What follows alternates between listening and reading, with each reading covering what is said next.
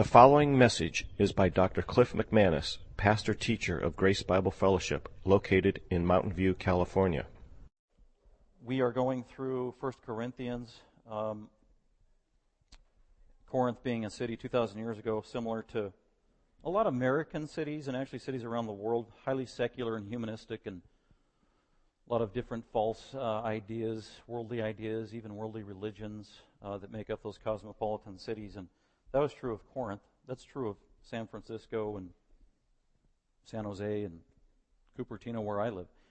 And so Paul went into this very secular city where mostly non-Jewish people, Gentiles, lived, and he started talking to people and evangelizing and sharing the gospel, and he started getting a few responses positively, and then little here and there people were becoming Christians, and so he started a local church, and the church began to grow, and he shepherded that church, and he was there for a year and a half at this church plant there in Corinth, and then he took off. God had him called into different ministries where he was planting other churches. So after starting the church at Corinth, pastoring it for a year and a half, he left, went to Ephesus and other cities to do church work there, and then while he'd been away from 2 to 3 years, he had heard word back from the church at Corinth from different people, individuals in the church, whether it was Chloe, apparently influential Christian woman in the Corinthian church, got word to Paul that things were not going well. There was trouble, there was division, and that's chapter 1. And then at the very end of the book, there are some believers there who also were able to get word to Paul that things are not going well. Paul wrote a letter to address the problems immediately. One of the problems was sexual immorality going on in the church, or wrong views about sexual morality among the professing Christians in Corinth at the church there. They misunderstood what Paul said. That was Paul's first letter to the Corinthians that we know of. We don't have that letter anymore. That letter has been lost to us. And then Paul had to follow up with this letter, 1 Corinthians, which was at least his second letter to them. And throughout this letter, he's actually kind of correcting their wrong understanding of what he said in his first letter. They were applying it the wrong way. And we see that in 1 Corinthians 5. So we're going to be in 1 Corinthians 5 today, where Paul just finished 4 chapters addressing probably their biggest problem in the church, and that was division in the church. Christians in the local church squabbling and not getting along. That happens today. That happens at GBF. Dare I say, yea, verily, that happens in every church? It does. Because people don't change. People are the same. Christians have sin living in them. Every one of us does. And we are naturally self-protective and self-centered, even as Christians. And from that, we get into conflict with other believers. And so, and this just snowballed and blew up in the church, that there was major division in the church at Corinth. And so Paul spent 4 chapters trying to deal with this issue of division in the church and these little factions. And bottom line, and he diagnosed it properly and said, you know what the heart of the issue here is? You are proud and arrogant. You are overconfident. You are inflated. You have an inflated view of yourself, Christian. And you have the wrong view of Christ. You need to elevate Christ above yourself and give Him the glory for all that He has done, and everything good that you have came from Him, and everything good you have you didn't deserve anyway, and every good thing you have you didn't earn it. It was the grace of God. And we are so undeserving. And so he's trying to deflate their big-headed, self-centered, arrogant attitude, to bring some humility into their life and their thinking and their worldview. And when someone has humility in their thinking and a proper view of self, that we are undeserving sinners forgiven by the grace of God, that deflates and lets all the hot air out of your head and out of my head, and then we can properly see how glorious God is and how glorious Jesus Christ is and His gospel. And when we are humbled in that way, then we can have harmony with our brothers and sisters, because we're now all on an even plane. God in His glory is up here, and we are all down here. Whether we're apostles, males, females, our social status, how much we make, doesn't matter. We are all sinners saved by grace. So that's Paul's big thing there in the first 4 chapters. And then he gets to the second biggest issue in the church, and there was wrong views of sexual intimacy and an allowance of sexual immorality that a lot of these Corinthians carried over from their previous unsaved life. because sexual immorality was rampant, and practically it was a religion in pockets of the city of Corinth. So long-term bad habits have been developed regarding sexual identity and sexual practice, not from a biblical worldview, and it was carried over into the church. And so that's the theme that began in 1 Corinthians 5, where Paul, in the first 8 verses, rebukes them and acknowledges and reminds them, sexual immorality has been reported to me firsthand. It has actually been reported. There's immorality, porneia, going on in your church, and it is public, and everybody knows about it. It's the big elephant in the room, that you guys apparently aren't dealing with it. And sexual immorality of a very embarrassing and a scandalous kind that even unbelievers don't tolerate in their midst. And it was incest, where a man in the church, a member of the Corinthian congregation, was having his father's wife, which would be his stepmother. Having, present tense. In other words, he was having an ongoing inappropriate sexual relationship with his stepmother, which was a violation of God's definition of marriage. It was a violation of the laws laid down clearly in Deuteronomy and Leviticus in the Old Testament. That particular sin demanded and required the death penalty if it was established by the testimony of 2 or 3 witnesses, with stoning to death. It was considered an abomination. The Jews knew this. Many of the Gentiles in that Corinthian city, they knew it was unnatural or not what a God or creator wanted or allowed, and so they even knew it was a horrible, scandalous, heinous sin, and yet it is being tolerated in the church at Corinth. And Paul is just aghast. He can't believe it. And then he said early on in chapter 5, you guys are so arrogant, you think you know everything, and here you've got this unbelievable, gross sin going on in your church that you're not even dealing with. In other words, he's basically pointing out the huge, massive, not log in their eye, but like the telephone pole in their eye. Because many of these Corinthians were criticizing Paul behind his back about how anemic he was as a speaker, about how unknowledgeable he was, that he wasn't trained in Greek rhetoric, and he really doesn't know what he's talking about, and so they're actually talking about their pastor and apostle behind his back because they think they are all that, and Paul's saying, how arrogant, how hypocritical of you. So that's the beginning of chapter 5. Trying to point out the sin, and Paul says, this is a public sin, by the way. It is a gross sin. It is a dangerous sin because of the nature of the sin. If this goes unabated or unchecked, it will poison many in the church. It could actually destroy and kill the church. Also, it gives a horrible reflection of what Christ-likeness is supposed to be to the onlooking world. The church is supposed to be holy in its living. That's what God said. That's basic. That's from the Old Testament. Be holy, for I am holy. I have saved you. I have redeemed you. I have made you a new people. You are to live like me, and God is first and foremost. He is holy. His people should reflect the likeness of God. So God's people are required to live a holy life, individually and also corporately.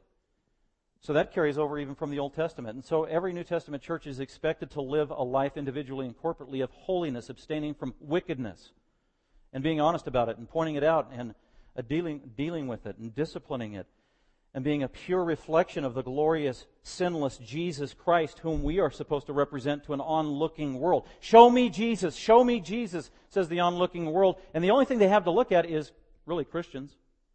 Christians and how we explain the Bible and how we live the Bible. And we've got to give an accurate picture of Christ. So we can't be divided among ourselves, arguing with each other as Christians. That distorts the picture of Christ. We can't be walking in immorality and tolerating sexual immorality, because that distorts the holiness and the picture of Christ. And then finally, Paul addresses this and says this needs to be squelched and immediately removed because it robs God of His honor and His glory. It is His church. You are simply stewards of it, required to do biblical maintenance in the church. You're neglecting one of your basic duties, and that is maintaining holiness in the church through church discipline, not just through Paul, but every Christian is responsible, and because you're neglecting that responsibility, you aren't being good stewards of the church, which belongs to Christ and to God. We're not being good stewards. So that's kind of Paul's triple theme as he's going through the reasons why. And then the last thing he says is, by the way, you have the authority to do discipline in the church, and watch over it and safeguard it and be a steward, because God has invested every believer with the authority of Jesus Christ himself. Paul says that 2 times in this passage. Christian, you are to judge the sin that is going on in the church. Well, who are we to judge? I will tell you who you are. You have the authority of Jesus Christ himself. Verse 4 and following. In the name of Jesus, that's our authority. It's delegated authority. It's not our own authority. It's not inherent authority. It's authority given from God according to Scripture. And then Paul transitions to the end of chapter 5 after talking about the immoral Christian member in that church who says this guy needs to be removed instantly, and they haven't done it. He says it all throughout from chapter 1, verse 2, all the way to the end of the chapter. Get rid of this guy, get rid of this guy, get rid of this guy. Confront him. If he doesn't repent, get him out of there. Remove him from your fellowship. That's church discipline. Then he transitions now to verse 9 through 13. So let's go ahead and look at that. We began this last week, and I titled it Judging Believers and Unbelievers. Judging unbelievers and believers. Christians are to judge. Actually, I'll say this. Christians should judge and Christians should not judge. And we want to make a distinction of where it's appropriate and where it's not. And that's kind of the theme that Paul's laying down here in verses 9 through 13. He says, Christian, there are things you just need to judge. Like a judge literally in a courtroom. You need to take in the evidence, assess the situation, lean on the wisdom of God, render a verdict. There are times where you need to do that as a church with certain people. And then Paul says there are times where you don't do that. You don't judge like that. You leave that judgment to God. And so let's go ahead and follow along in 1 Corinthians 9 through 13, and I'll read where Paul transitions a little bit now after talking about the immoral member in the church. He says, I wrote you in my letter. I wrote you earlier. Maybe it was a year earlier. And in that earlier letter, I said, don't associate with immoral people. That was his command. Don't associate, don't fellowship with, don't have deep intimacy with immoral people. So that's what they heard in the letter, and they messed it up and got confused. And apparently a lot of the Corinthians were thinking, oh, okay, Paul doesn't want us associating or even talking to unbelievers, because all unbelievers, they're immoral. Therefore, I am only going to talk to Christians. And I'm only going to associate with Christians. And I'm going to not go to the unbelieving dentist anymore. I'm going to find a Christian dentist. And I'm going to go to a Christian mechanic. And I'm going to go to a Christian doctor's office. And I'm going to take my mail to the Christian mailman. And that really isolating themselves. And Paul's saying, what? That is not what I was talking about. Those aren't the immoral people I said to disassociate with. So he has to correct their thinking. That's what he's doing here. I wrote you in my letter not to associate with immoral people. True, I did say that, but you misunderstood me. Verse 10. I did not at all mean with the immoral people of this world. I wasn't telling you to boycott every unbeliever you meet in your midst. Or with the covetous or swindlers or with idolaters. For if you did that, you would have to go out of the world. You'd have to leave the world because unbelievers are everywhere. And everything you possess and do by way of practice every day, in one way or another, is associated with another believer, an unbeliever. You can't escape the influence of unbelievers in your life. It's impossible. But actually, and he continues with the correction, here's what I meant. But actually, so let me remind you of point 1 from last week was the prohibition. Don't boycott unbelievers. Don't boycott unbelievers. Don't go in front of Safeway with a sign that condemns every unbeliever at Safeway and its management to hell because they don't believe the gospel. That is not what we should do as Christians. Safeway is not a Christian organization. Verse 11, but actually I wrote to you not to associate with any so-called brother if he should be an immoral person, or covetous, or an idolater. And see, and it's not just immorality. A covetous person who professes to be a Christian and doesn't repent, or an idolatrous professing Christian who doesn't repent, or a reviler. They got a mouth. They've got a forked tongue. They gossip, and they don't stop. That'll destroy a church, gossip. It's unacceptable. Or a drunkard. or a swindler, people trying to get money illegitimately from other people in the church. So those are the immoral people I'm talking about. So anybody that professes to be a Christian but continues unabated in some compromised, sinful lifestyle and pattern that is destructive and clearly against the will of God, and they don't repent and they don't turn from it, and they don't admit it's wrong and turn away from it, then you are to isolate that professing believer and disassociate from them and literally and boycott them. So point number 2 was the admonition, boycott unrepentant Christians. And so his point is, you've got this immoral guy in your church. Apparently he's been confronted. He's not repenting. You need to boycott that guy. Get him out of the church. Ostracize him. Isolate him. And God will use that to hopefully soften him and bring him to repentance, Lord willing. But in the meantime, you're protecting the church from his sinful, cancerous behavior. So those were the first 2 points from last week. Don't boycott unbelievers, but boycott unrepentant Christians. So let's go on to the second 2 points, number 3 and number 4, which would be verses 12 and 13. Let me pick up at verse 12. For what have I, Paul's saying, what do I as a Christian have to do with judging outsiders, unbelievers? In other words, what he's saying is, as a Christian, I have limited authority and jurisdiction over what I can tell an unbeliever to do and not to do, or primarily how they should live and how they shouldn't live. There are limits to what I can do. There's also limits to how I can enforce what I'm requiring of them. So our jurisdiction is limited in the world of unbelievers. For what have I to do with judging outsiders? Do you, as Christians, you Corinthian Christians, do you not judge those who are within the church? That's a rhetorical question. The answer Paul requires is yes. So what he's saying, declarative statement. Corinthians, Christians, you need to realize you don't really have authority or jurisdiction over a lot of what goes on in the unsaved world in terms of requiring mandates on their behavior. But you do have authority to judge those inside the church if you're a Christian. So that blanket statement that we hear so often, judge ye not, lest ye be judged, judge ye not, that people like to use as an umbrella term and apply it to every area of life, that is illegitimate. It is narrow. It is applied in very specific circumstances. It doesn't apply to every area and every issue in life.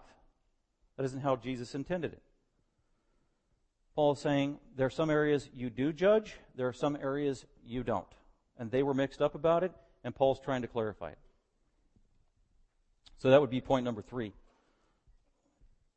Oh, let me finish with verse 13.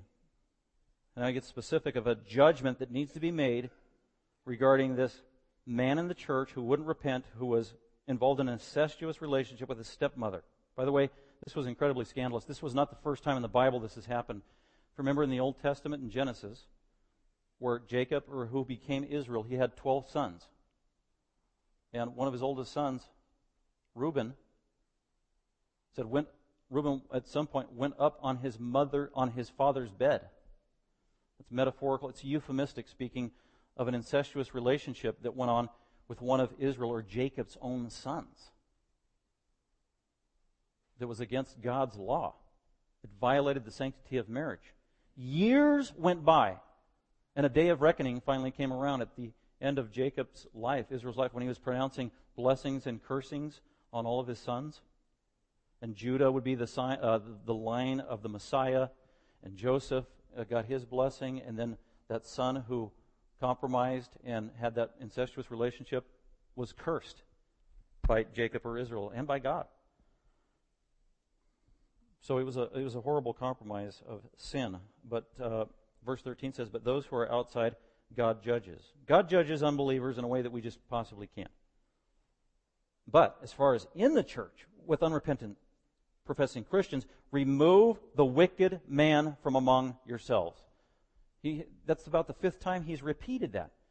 Deliver him to Satan, kick him out of the church, remove the bad leaven, and here he says, remove the wicked man from yourselves. This is kind of a quasi-quote from the book of Deuteronomy, where that phrase is repeated 5 times, and we looked at it last week, starting in Deuteronomy 13, Deuteronomy 17, Deuteronomy 19, Deuteronomy 22, and Deuteronomy 27, where God is pointing out specific sins that he will not tolerate in the community of Israel's covenant people, from giving a false testimony, to being a rebellious child, to being a drunkard, to be involved in idolatry and being involved in immorality. It was to be judged if they were unrepentant, then they were to be either stoned to death, burned with fire, put out of the community. And that phrase 5 times is used, remove the wicked man from you. Remove the wicked man from among yourselves. Isolate the sinner so God can continue with the discipline, but also protect His holy people and His holy reputation. And so that's how this section ends, where Paul again reminds them, you need to remove that wicked man from your midst. Now, this seems harsh in our day and age to people who are not used to biblical church discipline, or even the discipline of God and His very character and nature that is all throughout the Bible. God is a God of wrath. God is a holy God. God is a consuming fire just as much as He's a God of love. He needs to preserve His purity. God can't tolerate any evil in His midst. So He must punish it. And He does all the way from Genesis chapter 2 when He created the first 2 people, Adam and Eve. And He said, Adam, here's what you're allowed to do. And God emphasized the goodness that Adam was given, by the way, at the very beginning of creation before sin entered the world. And He created the whole world for Adam and Eve to enjoy and to manage on His behalf as His vice regents. But He did give them one prohibition: don't eat from this tree over here. And if you do, in the day that you eat from it, you shall surely die. Now that is discipline. You want to call it church discipline? That's discipline from God. You will be chastened. You will be punished. The wages of sin is death. When we do church discipline in the church, we are acting like God. We're acting like God did with Adam and how God has acted all throughout human history. Sin needs to be dealt with, and in the appropriate manner, for His glory. So let me just review. The prohibition: don't boycott unbelievers. 2, boycott unrepentant Christians. 3, the jurisdiction that we do have to judge. The church has defined boundaries of jurisdiction, and those boundaries we glean from Scripture, the Bible. Not from church history, not from leaders in the church, not from a decree from any man. The boundaries are given in Scripture and Scripture alone. We have to be biblically driven in determining those boundaries. And sometimes it's very difficult to figure out where the boundaries are in terms of implementing discipline. And I asked you last week, I told you I would like to dedicate some time to questions and answers on church discipline and maybe relevant matters to this passage, if we wanted to address some real-life situations. And then this week I invited people to email me. I got some emails on very specific issues that I want to answer and address from a biblical point of view. Some of the scenarios I was given were very, very, very, very difficult. No, I'll say that again. All the questions I were asked were very, very, very, very, very difficult and complicated. And I'm thinking, wow, there is no pat, short, one-sentence biblical answer to this problem. Yikes. Maybe I'll just skip that one and we'll run out of time. If I just keep preaching. I got 20 minutes to go. How am I going to do this? But anyway, which just reminded me that life is complicated.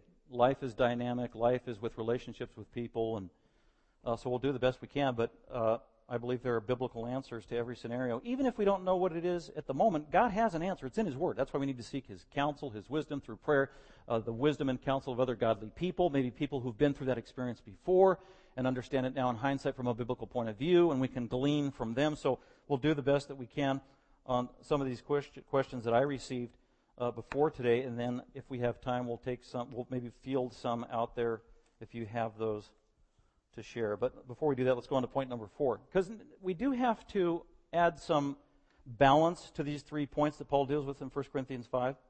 Because Paul is not being comprehensive in 1 Corinthians 5. So some of you may walk out thinking, okay, we boycott unbelievers. No, we don't boycott unbelievers, but we do boycott unrepentant Christians.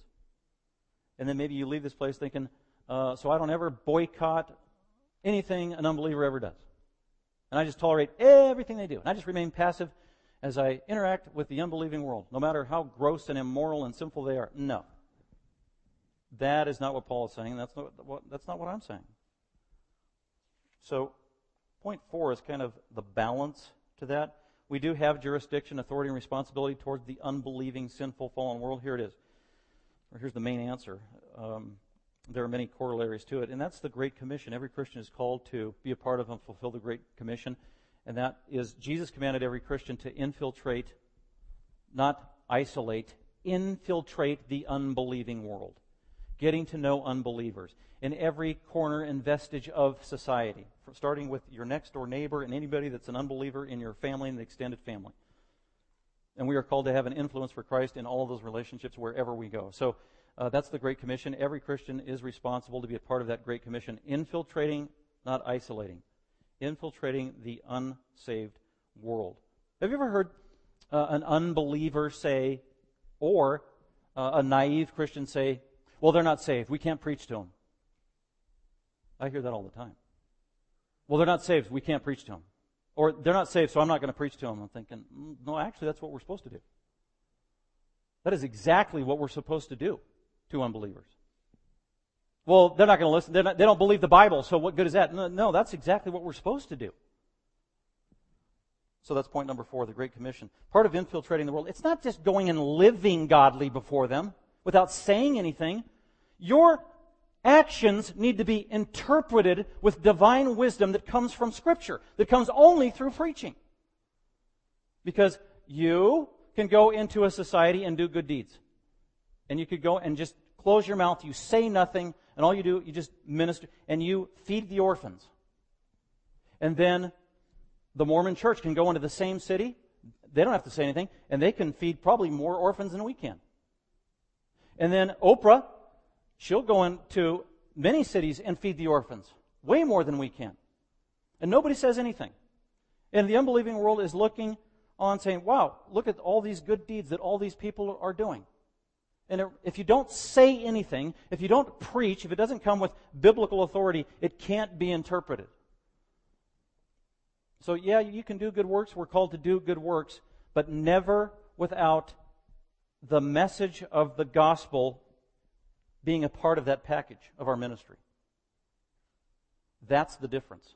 Well, I'm just going to be a witness through living. I'm not going to say anything. No, you won't be a witness for Jesus. You will be a witness for the unnamed Creator who created every human being in His image. You won't be a witness for the gospel of Jesus Christ, the only thing that can save a lost soul. So we're not just called to do humanitarian deeds. It's got to be with the gospel. As a matter of fact, the gospel is the main message, the main good that we can do. They may go hungry again. The gospel they can keep with them forever. So the Great Commission. So my point is we need to preach to, that's the first word I put was preach. Open your mouth and proclaim. Preach means to proclaim. It's not a dialogue. It is not a conversation. It's not a discussion. It's not point counterpoint. Preaching is proclamation. It is giving an edict. It is giving a decree. It is a one-way message. It is a herald. It is authoritative. It is universal. It is binding. It is binding on everyone who hears. And Mark chapter 1 says Jesus came preaching and teaching. That was the essence of His ministry. That's how Mark chooses to summarize Jesus' ministry. Jesus came preaching and teaching. He could have said, well, Jesus also did miracles, and He fed people, and He did this, and He helped. He didn't say that. Because the most important element to Jesus' ministry was preaching and teaching, and it was all about who He was and what the need of lost humanity was, that they were lost without Christ. So Christians need to do the same thing. As we go and infiltrate the world, we need to preach to, witness to, that means verbally, as we talk to unbelievers and answering their questions, as we give them the gospel, biblical truth that comes only from Scripture, and they may have questions. We also pray for them. We pray for salvation as we give the Word of God, and we tell them, you were born a sinner because that's what Scripture says. You were born separated from your Creator because that's what Scripture says. That is the bad news. God is holy. He hates sin. He must punish sin. And if you don't turn from your sin, you will end up going to an eternal hell where you would suffer justly because God is a holy God. That is the bad news, but there's even greater news. And that God is also a loving God, and He loves His creation, and so He sent Himself down into this world in the form of Jesus Christ, the God-man, in a body. And Jesus came literally to die as a substitute for sinners, to be punished by the Father for their sin when He died on the cross. So that as He's dying on the cross, God the Father is pouring all of His wrath and hatred towards sin on Jesus, who didn't deserve to die. And while Jesus hung on the cross, He absorbed the wrath and the fury of a holy God.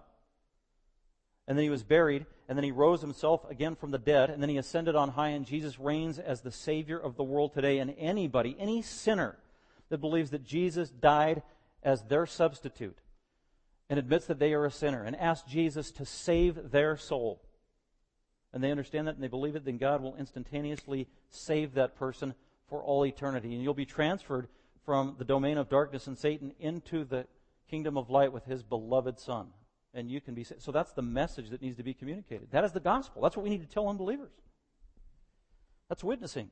And when we do give that message, we pray for them. We pray for their salvation. We pray that the Holy Spirit would soften their heart. We pray that the Holy Spirit would remove blindness that comes from their own sin. Sin blinds. Sin is deceitful. We need to pray to the Holy Spirit that God would remove the blinders from Satan, because that's what Scripture says. 2 Corinthians 4 says that Satan, the god of this world, has blinded every unbeliever so they can't, in and of themselves, even understand the gospel at a spiritual level. They understand it at a human level in terms of the words, and they usually think it's preposterous and foolishness. Me, I'm not a sinner. I haven't murdered anybody lately. I don't need to be saved. So they think our message is foolishness, and they make a mockery of it. And it takes the Holy Spirit of God and a supernatural work to remove that satanic blindness so that they can see the God. Like Lydia heard the gospel from Paul, and that beautiful phrase in Acts 16, it says, the Lord opened her heart. And as a result, she was able to believe. So that's what I mean by pray for. Do you think of anybody you know that is not saved? Are you praying regularly for their salvation? Are you praying for the Word of God that never returns? That's the beautiful thing in a witnessing encounter. You go in, you witness, you talk with this person, you tell them what you believe, that Scripture says we were all born separated because of sin. We were all born enemies of God. We all need the salvation that it only comes through Jesus Christ, and Christ died on the cross for sinners, and if we just trust in Him and repent of our sin and believe in who He is, His death and resurrection, and cry out to Him, He will save us instantaneously. And you share that with somebody, and maybe they laugh at it, or they say, oh, that's ridiculous, or oh, that's kind of interesting, maybe we could talk later, or they blow you off. You ever had a witnessing opportunity or encounter where you just felt like, that didn't go so well, I just got blown off? Oh, that was worthless. Well, that was a waste of time. They didn't get saved. No, that was not a waste of time. If you gave them biblical truth, if you communicated the truth of Scripture, it wasn't a waste of time at all, because the Word of God is living and active.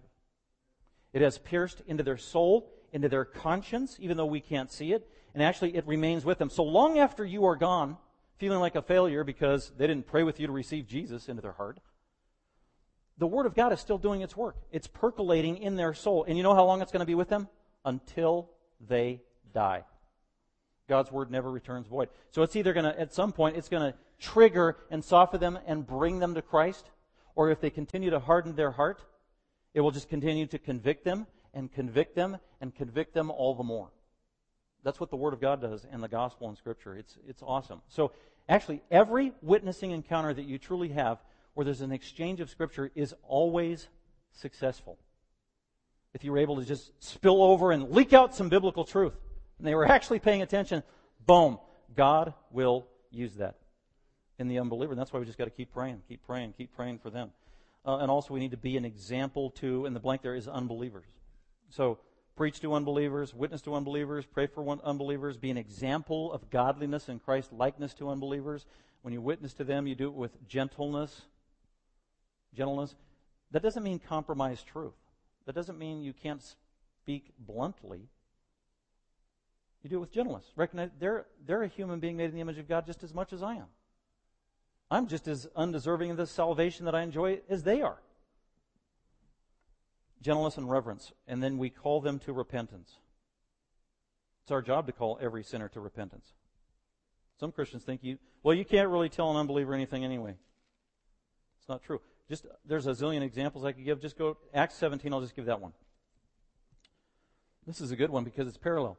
Here's the Apostle Paul going into Athens, which was very similar to Corinth. Very secular, immoral, idolatrous, humanistic, non-Jewish, void of historical biblical revelation, polytheism, agnosticism. These were all similar rhetoric reigns supreme. Acts chapter 17.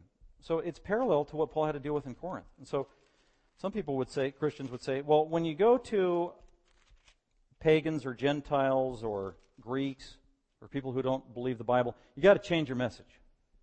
And you got to accommodate them, and you got to accommodate their worldview, and you got to accommodate their culture. No, you don't. Because here's Paul doing it in Acts 17. He is preaching to total pagans.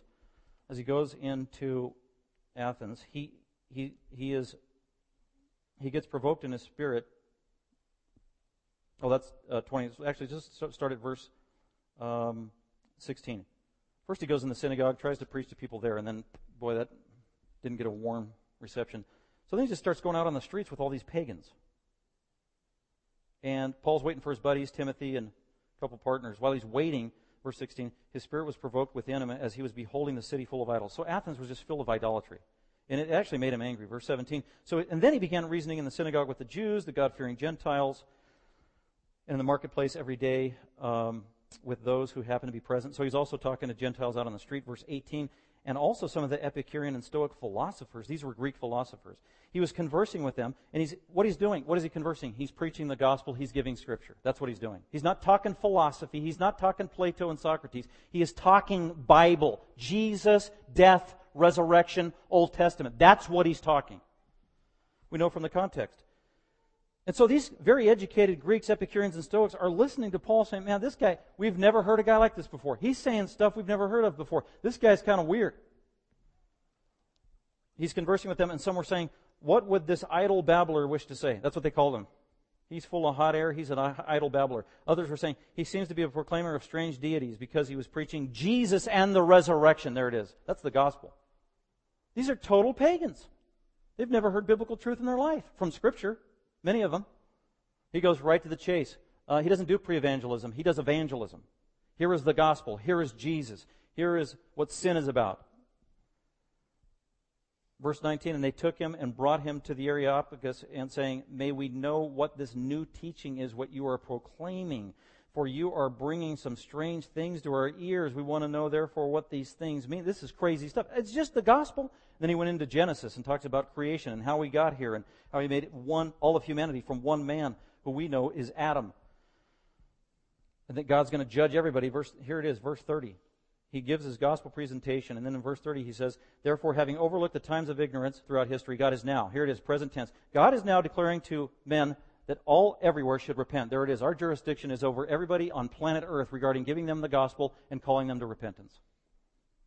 Unbelievers are not exempt. God is now declaring to men that all everywhere should repent, because God has fixed a day in which he will judge the world in righteousness through a man, that is Jesus Christ, whom he has appointed, having furnished proof to all men by raising him from the dead. And now when they heard of the resurrection of the dead, some began to sneer and mock. So you got different responses. So that's our call as believers to the unbelieving world. It's not legislating Christian morality and the Christian worldview on them.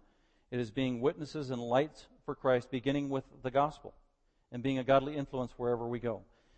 But there are times... I'll add a point number 5. As Christians, we do need to boycott wicked behavior or unrighteousness wherever we find it. So as we go out into the world and say you've got an unsaved friend says, hey, come over to my house, and you know there's going to be some drunken orgy there, you don't go as a Christian. That is clear from Scripture. Examine everything carefully, hold fast to that which is good, abstain from every form of evil. So there are things in the world we need to boycott. And there are things in the world we need to speak up against and preach against. As prophets did in the Old Testament, we're also called to a prophetic ministry to address the culture, because it's not just the world that belongs to the unbeliever. This world also belongs to us as Christians. We are citizens of this world too. We're stewards of it. We have some rights. And there are places where we need to speak up and proclaim and be prophets for God that goes beyond the gospel. And things that are relevant to every human being. For example, I think we have the right as Christians, according to Scripture, to speak out to the culture against abortion. Because it affects every human being, the right to life that comes from God, the Creator.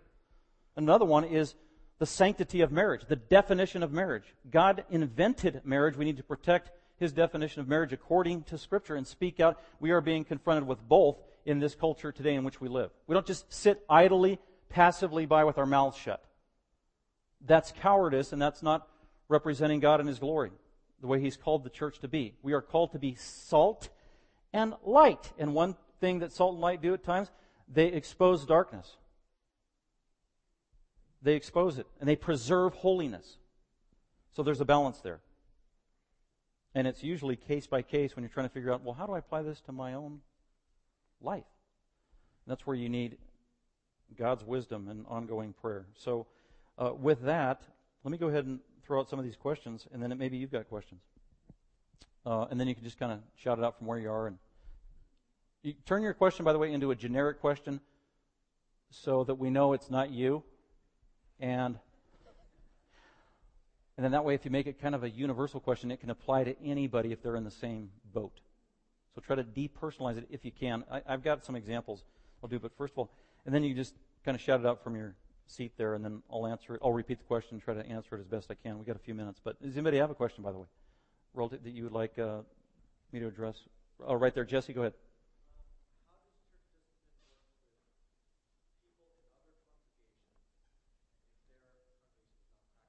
Excellent question. How do we discipline Christians in other congregations, especially if that church doesn't believe in or practice church discipline? That's actually one I have written on the card. I'll get back to it. Anybody else have a question? Just want to make sure we feel all those any others. Okay, Jesse, the only brave guy here today. That's awesome. Jesse, right on. No, I'm just kidding. Okay. Well, let me go with these ones. And I'm going to start with the one that Jesse had because that's one that was submitted to me earlier, too. The question was, do we as Christians discipline members only? Do we discipline members only? For example, GBF, this church, in our bylaws, it says we believe in church discipline, and we give the passages.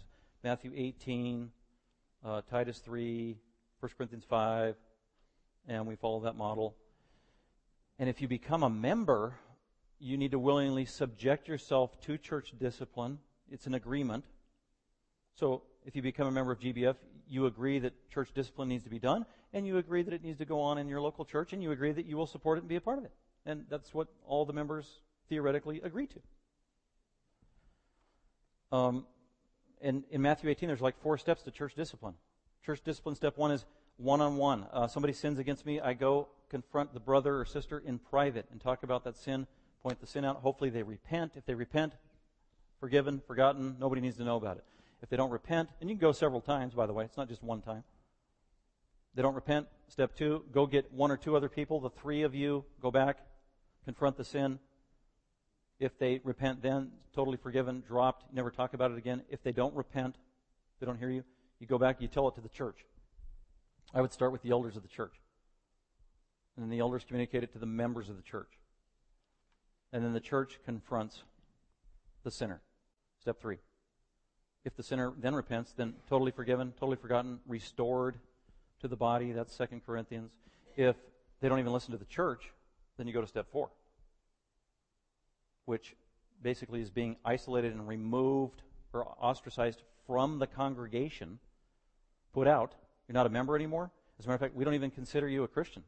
You're acting like an unbeliever, and so that's how we're going to treat you, and we're going to pray for your salvation.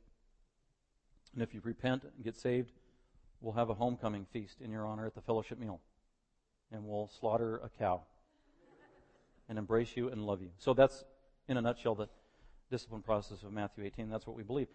Now, the problem is, it's probably the exception that a church believes in, supports, and does church discipline in a local church. Most churches that I am aware of don't do church discipline. Or at least they don't do it in a biblical model. They ignore sin. They redefine it. I've been a part of those churches. And I told you last week, like John MacArthur would be one example, that he's been at Grace Church for 40 years or whatever, and he said in the 70s, he couldn't even think of a church that practiced church discipline. It was just something most churches didn't do. And so, do we just discipline Christians that are in our church? I would say no. So, here's what I'd say. Anybody who professes to be a Christian should be subject to church discipline, starting with Matthew 18, step 1. You have the right to confront any Christian who has sinned against you, or you're an eyewitness of that sin, whether they go to your church or not. If they professed Christ, then you can just go to them in private, all prayed up, point out the sin and seeking their repentance and restoration. Doesn't matter what church they go to. Doesn't even matter if they say, well, I don't believe in church discipline. Oh, I thought you said you're a Christian. Don't you believe in the Bible? Here's Matthew 18. Just I want to get right with you. And then, so I think you can apply step 1 to anybody regardless of what church they go to. And then that doesn't work. I think you can apply step 2 to anybody regardless of what church they go to. Because all you do is just get 1 or 2 of your friends and who can become witnesses or whatever, or maybe they even know this person who's in sin, but they don't go to your church. Then the 2 or 3 of you go to them and you confront them with the sin and you show them from Scripture. It has to be based on Scripture. Not your opinion, not a preference, not an experience, not your ignorance. It has to be, show them from Scripture where they have violated. Eyewitness. This is the only way you could have a conviction in the Old Testament under Deuteronomy law. It'd be the testimony from Scripture based on 2 or 3 witnesses. So, the problem is if they say no and then you try to go to step 3, tell it to the church. Say they go to another church. This has happened here at GBF.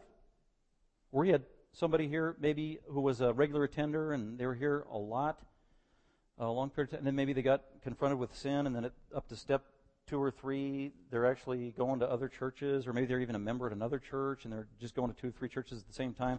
And then, I've gone to other churches and other pastors say, well, I wanted you to know this person is attending your church. Here's their name. Here's their history. We took them through Matthew 18, step 1 and 2. We're trying to do 3. Can you help us out and cooperate? I've had pastors say, absolutely, I will help you. And I've had pastors help me do that and get them in a corner of accountability. And I've also had pastors click. They want nothing to do with it. Oh, this person's coming to our church. Oh, another giver. Praise the Lord. Another giving unit. They don't want to do church for whatever reason.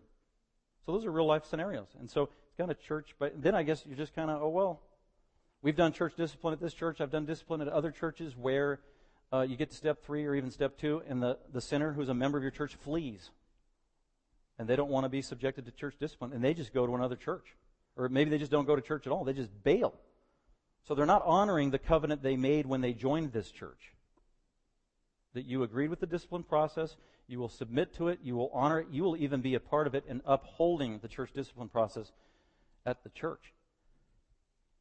So, do you have to be a member of a church to be disciplined? No. It's just going to get difficult to implement it when you get to step 3 and step 4 if they are not members of your church, or if they're not a member of another church, or if that church just doesn't believe in church membership. And there's a lot of churches out there like that.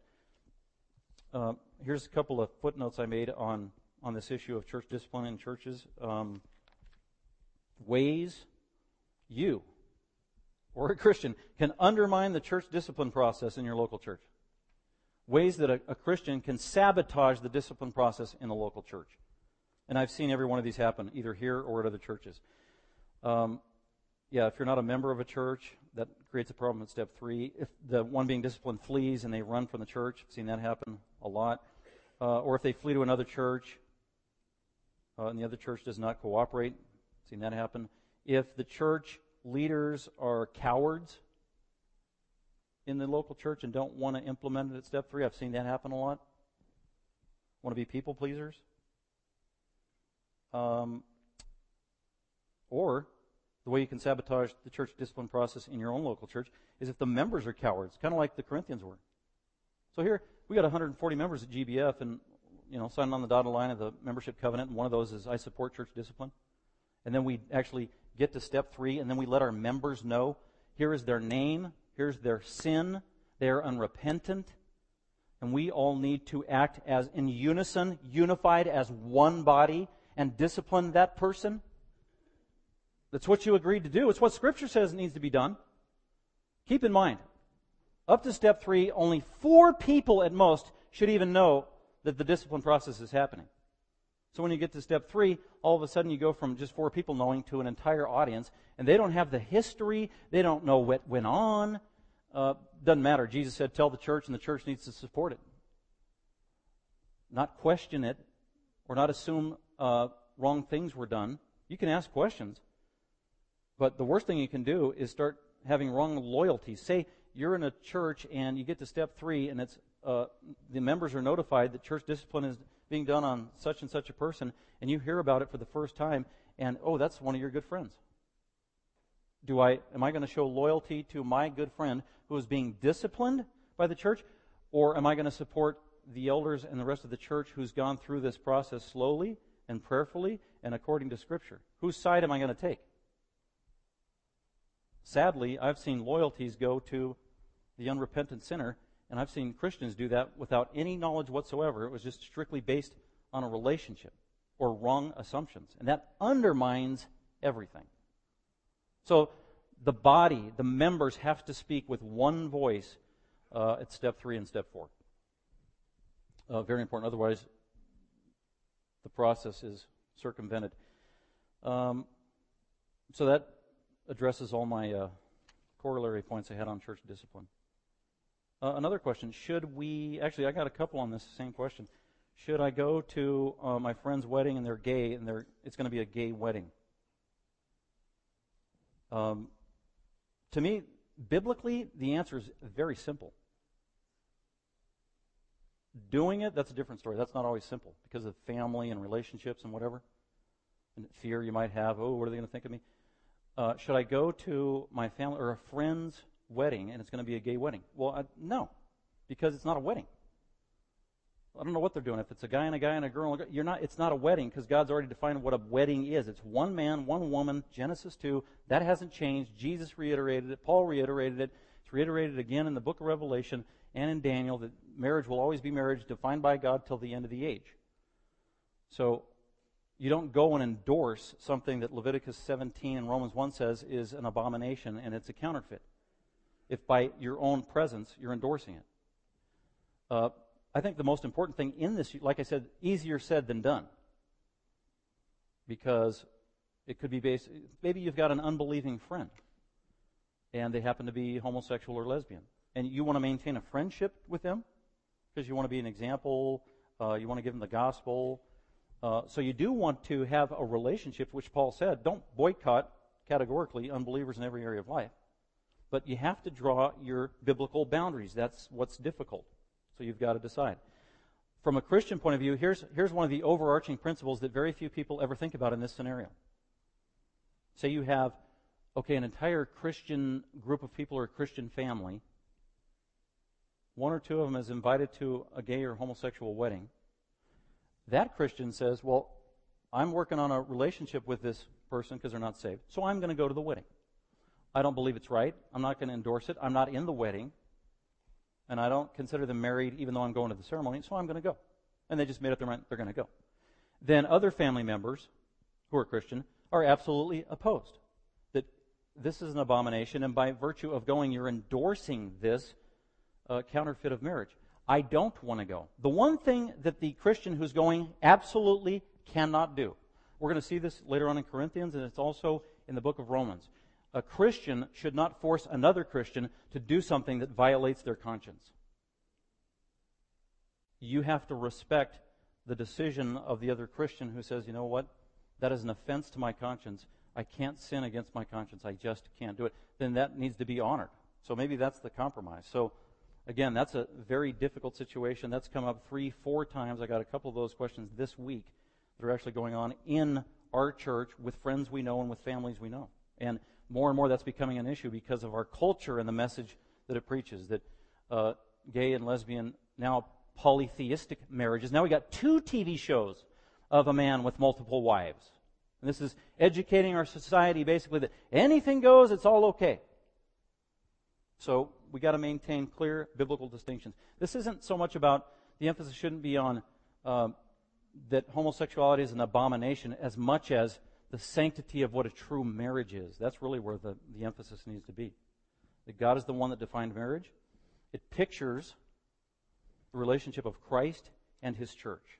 And I don't care if it's incest, adultery, homosexuality, not polytheism, but polygamy, thank you. It all distorts this beautiful picture of what marriage is supposed to be. Christ married to His church. That is really the most important issue. So I know that's a hot potato and a very difficult one that some of you are actually praying through and grappling through. And then one more. This is a common one I've had. It wasn't asked this week, but it's been asked to me a few times since I've been here in the last 7.5 years. Should I go to, I've got either a relative or a neighbor or friends who are Mormons or Roman Catholic, fill in the blank of the religion. And they're having an official ceremony of dedication, whether it's a baptism or whatever, at their church. And they've invited me. Should I go?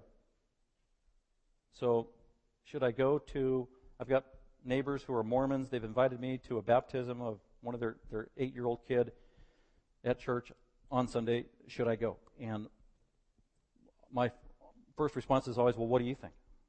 Because I'm trying to see what their conscience. I don't want to give counsel against their conscience. Well, what do you think? And 100% of the time it's been, well, I'm uneasy and uncomfortable doing it. Take note of that. And let's not forget that. And then I ask other follow-up questions. And, well, why would you even consider going that if your first inclination is not to go and you're uncomfortable with it? Well, because I've got a friendship and I'm trying to witness to them. Well, that's a good thing, but that's secondary. You can't violate your conscience. And let's think about the biblical principles involved here. Okay, You're questioning yourself because your main concern is, am I going to end my friendship with them because I'm not going to this event to support it? Well, that's not true. If you can be a friend to somebody and witness to them and socialize with them, but it doesn't have to be 100% all the time on their terms with everything they dictate. I mean, there's probably other social events you can go to with them, whether it's going to the park and your kids play together or some non-religious environment that isn't endorsing their false system of belief, as though you are passively saying it's okay. Because you don't want to do that. You will mislead them. That is not good. But you can cultivate a wonderful and beautiful friendship with them and maintain a solid testimony without taking that religious compromise. And if you need legitimate excuses to do it, you can say, well, you know what, our family, we go to our own church and we worship on Sunday and there's a conflict there and that's really important to us. So maybe there's something else we can do. Maybe you give them suggestions or recommendations of other things that won't interfere in terms of your faith. So there is a way to go through it. But again, it's that principle, don't violate or sin against your conscience. Paul's going to talk about that later in Corinthians. So I had several of those come up in the last few years. And actually those were the main ones that were thrown my way and submitted. So with that, unless there's anybody else that's got a secondary question to some of the stuff we've said, we will go ahead and pray. We will ask God for ongoing wisdom, especially in your family relationships. That's where this gets the stickiest and it's hard to work out. And we need God's supernatural wisdom day by day in all of our decision making. So let's go ahead and pray to Him before we go to lunch. Father, thank you for our time together. Thank you for the opportunity to get together with the saints, to be encouraged, to worship together through song, to pray to you, to study your word together. God, it is amazing that 1 Corinthians is 2,000 years old and yet is so relevant to us, our lives, and our culture today. That's just proof that the Bible is what you said it is. It is the living Word of God. It is living and active. So we thank you for that wonderful treasure. God, give us wisdom as we leave this place of where to properly create the boundaries, because we can't do it without your help, with the counsel of other godly people, with the leading of the Holy Spirit. On the one hand, we don't want to be pharisaical, judgmental legalists, which squelches your grace. And on the other hand, we don't want to be libertarians endorsing gross sin that offends your holiness. And we walk between those two extremes, but only by your leading. So help us to do that in a way that pleases you and accomplishes the furtherance of the kingdom of God. We pray in Christ's name. Amen. Thank you for listening. Dr. McManus is an author, seminary professor, and pastor-teacher of Grace Bible Fellowship. For more information about Dr. McManus, other messages, or resources, please visit gbfsv.org or call us at 650-630-0009.